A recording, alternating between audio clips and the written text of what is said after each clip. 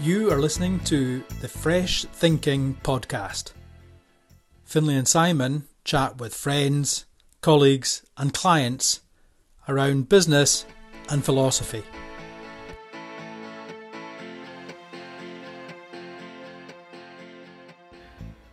Hi there, welcome to another edition of Fresh Business Thinking with the Brand Guys. Well, it's just one brand guy actually for this episode. Finn here, recording at the home studio. And since it's just me, I'm going to indulge myself a little bit and talk about my own listening experience. And I'm going to talk about the how rather than the what and the why. Obviously in the life and the brand lane episodes, we love to delve into the psychology, the sociology behind the music and unpack the brands, what's happening at an emotional level. But I'm going to talk more about the mechanics. How do I listen? And there's a couple of funny things I think have happened recently to make me think about this. Now, here sits a man who's excited about the release of a new album. And it's not a new band, but it's a band that I've had a listening relationship with over 40 years. And this particular journey kind of summarises my experience as a music consumer and listener, if you like. So of course, we're talking about the new AC/DC album, and I'm sitting here not quite waiting for it to arrive any day. Next month it's going to drop, and yep, I've got it on vinyl. Not only that, I've got a limited edition red vinyl coming. And that's what I want to talk to you about, because for the third time in my listening life, I'm listening on vinyl. And it's not that I've gone full circle, it's rather that my listening habits have totally evolved over 40 years. When I first bought AC/DC Back in Black, it was the first LP that I bought of a band that I was really passionate about, really excited about. But things have changed since then, haven't they? So I've just celebrated a milestone birthday. Yeah, thanks for the good wishes and all the cards. But you know what, I got loads of great presents and I had a really nice time. But I got a present from my brother and sisters, which is obviously there'd been a bit of thinking behind it, and you'll understand why. But they had to run it by my wife as well, because there's some logistics to think about. They got me a turntable, some speakers, and a collection of some really nice records, actually.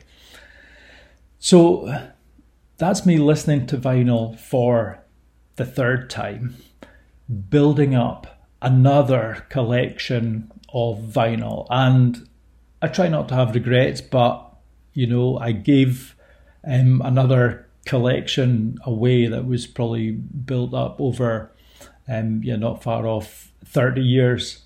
Went to a great charity. But you know what? I should probably go and check, because there's maybe still some of those old Kiss albums and all the rest of it sat in that charity shop. So there's a little reminder for myself. But so that brings you up to date. But let's go back in time and look at that buying and listening journey.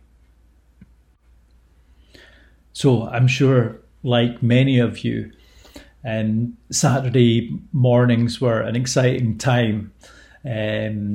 Down to the record store to thumb through those endless LPs, the limited edition, the latest singles, and sometimes even having some money to buy something.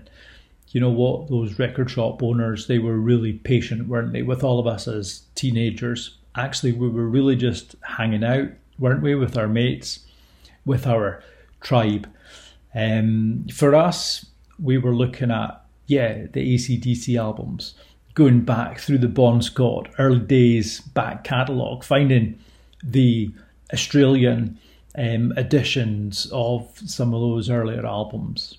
And then we were right in the middle of the new wave of British heavy metal, Iron Maiden, absolutely dominant Saxon, classic heavy metal for teenage boys. And then we started to backtrack a little bit. Where did these guys find their influences? And very quickly, Black Sabbath, Deep Purple, Led Zeppelin, and that, I think, is where we really found our true music. But of course, you can go back beyond that, and then we started to look at Yardbirds, Clapton, The Doors, and then the Beatles, back to Sgt. Pepper.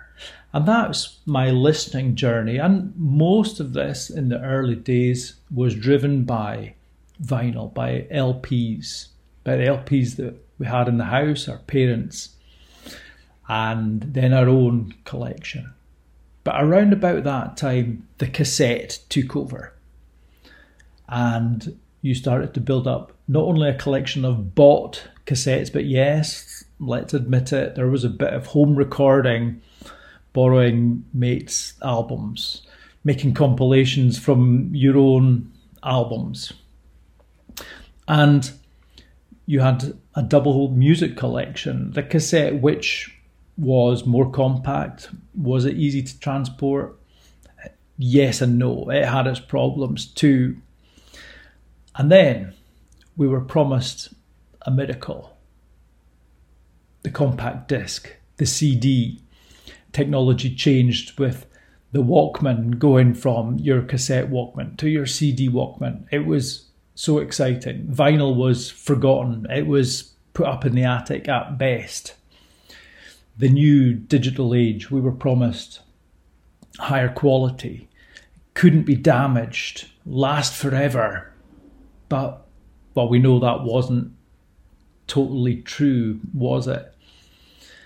And that gave us some amazing collections of music. Sometimes you were buying things for the third time which you'd owned on vinyl, and then cassette, and then now CD. Certainly in the beginning, I think CD did seem to be the answer. Hey, you could skip tracks. You didn't have to get up and change side, or you could get pretty much the full listening experience, or could you?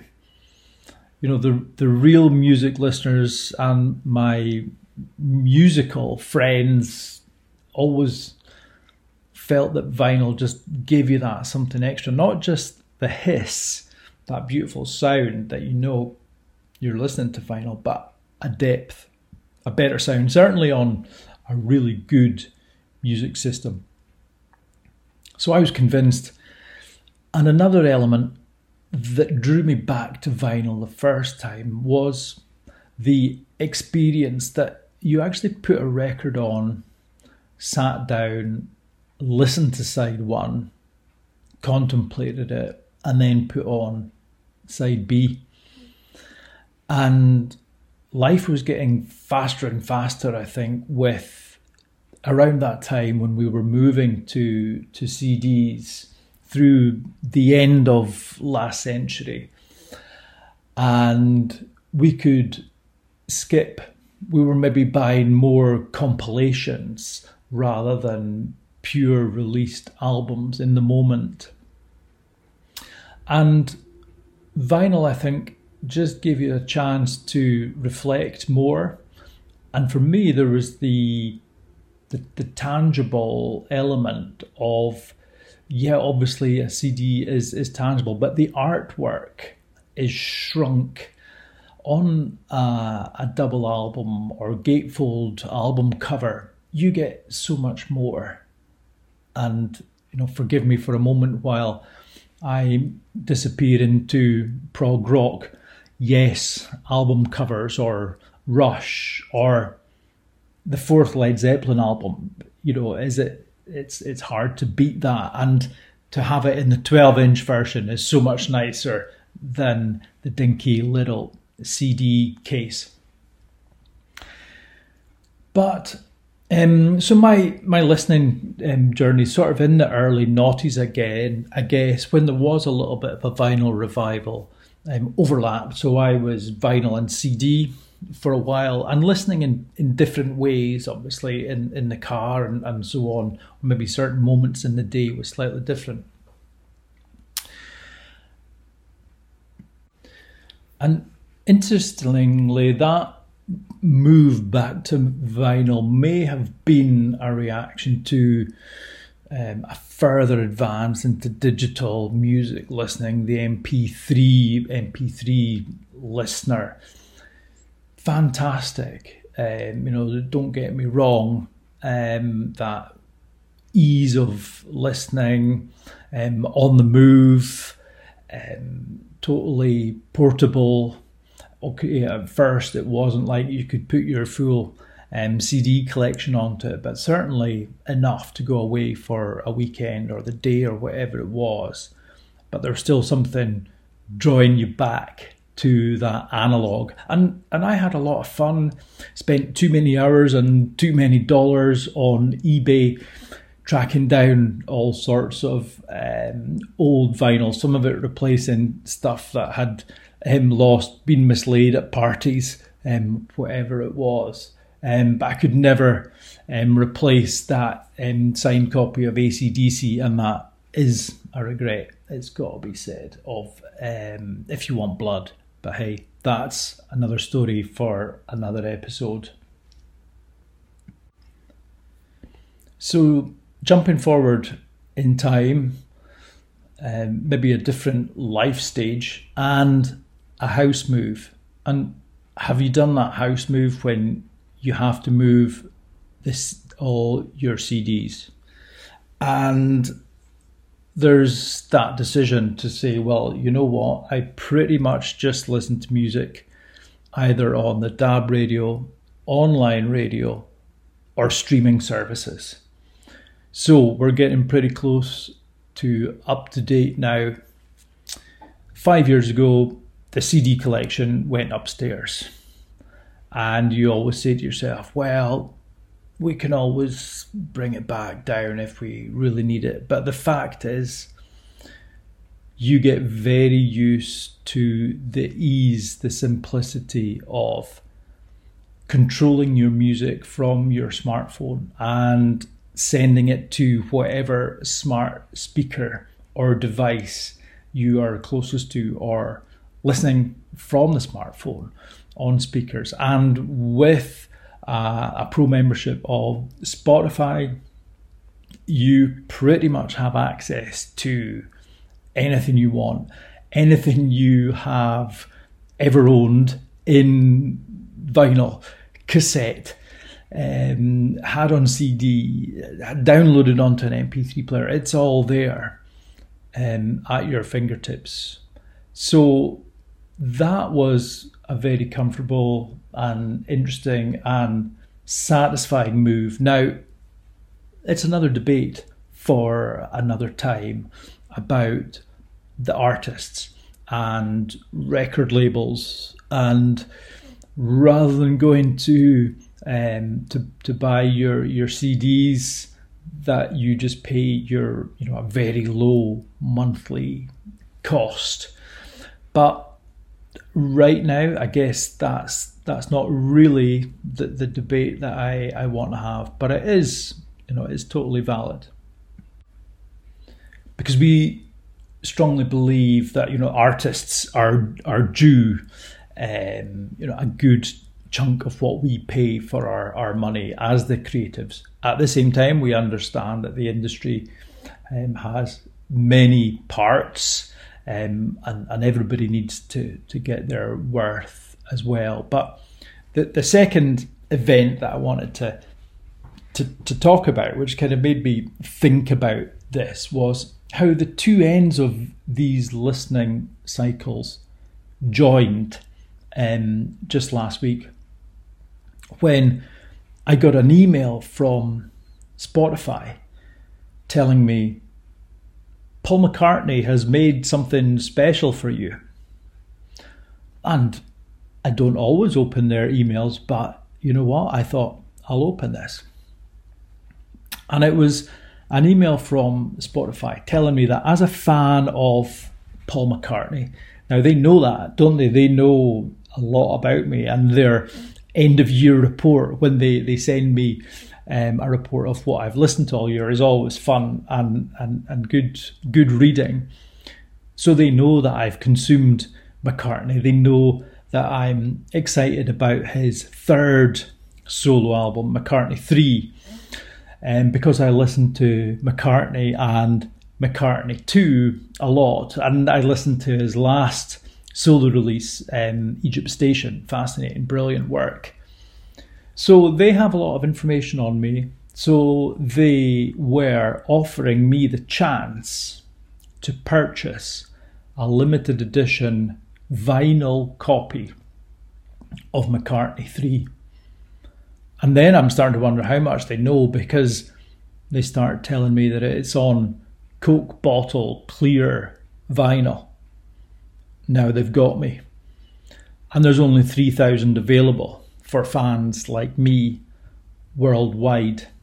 Now I'm really interested. So I have to click. Too late. It was sold out. So I'm a bit gutted. But now I'm thinking, do I order a regular copy on vinyl? Or am I just going to listen on Spotify? I think you know the answer. But I really like how the evolution of the music industry and the listening habits of people like me, or listening behaviour, has not just evolved with technology. So what we find with this example is that the loop has actually closed, and that the massive benefits of the digital technological developments are now bringing us back round to the origins of the industry and recording artists like McCartney, so he can leverage Spotify and partner with Spotify to generate sales in vinyl. And I think that is fresh business thinking. Thanks for listening.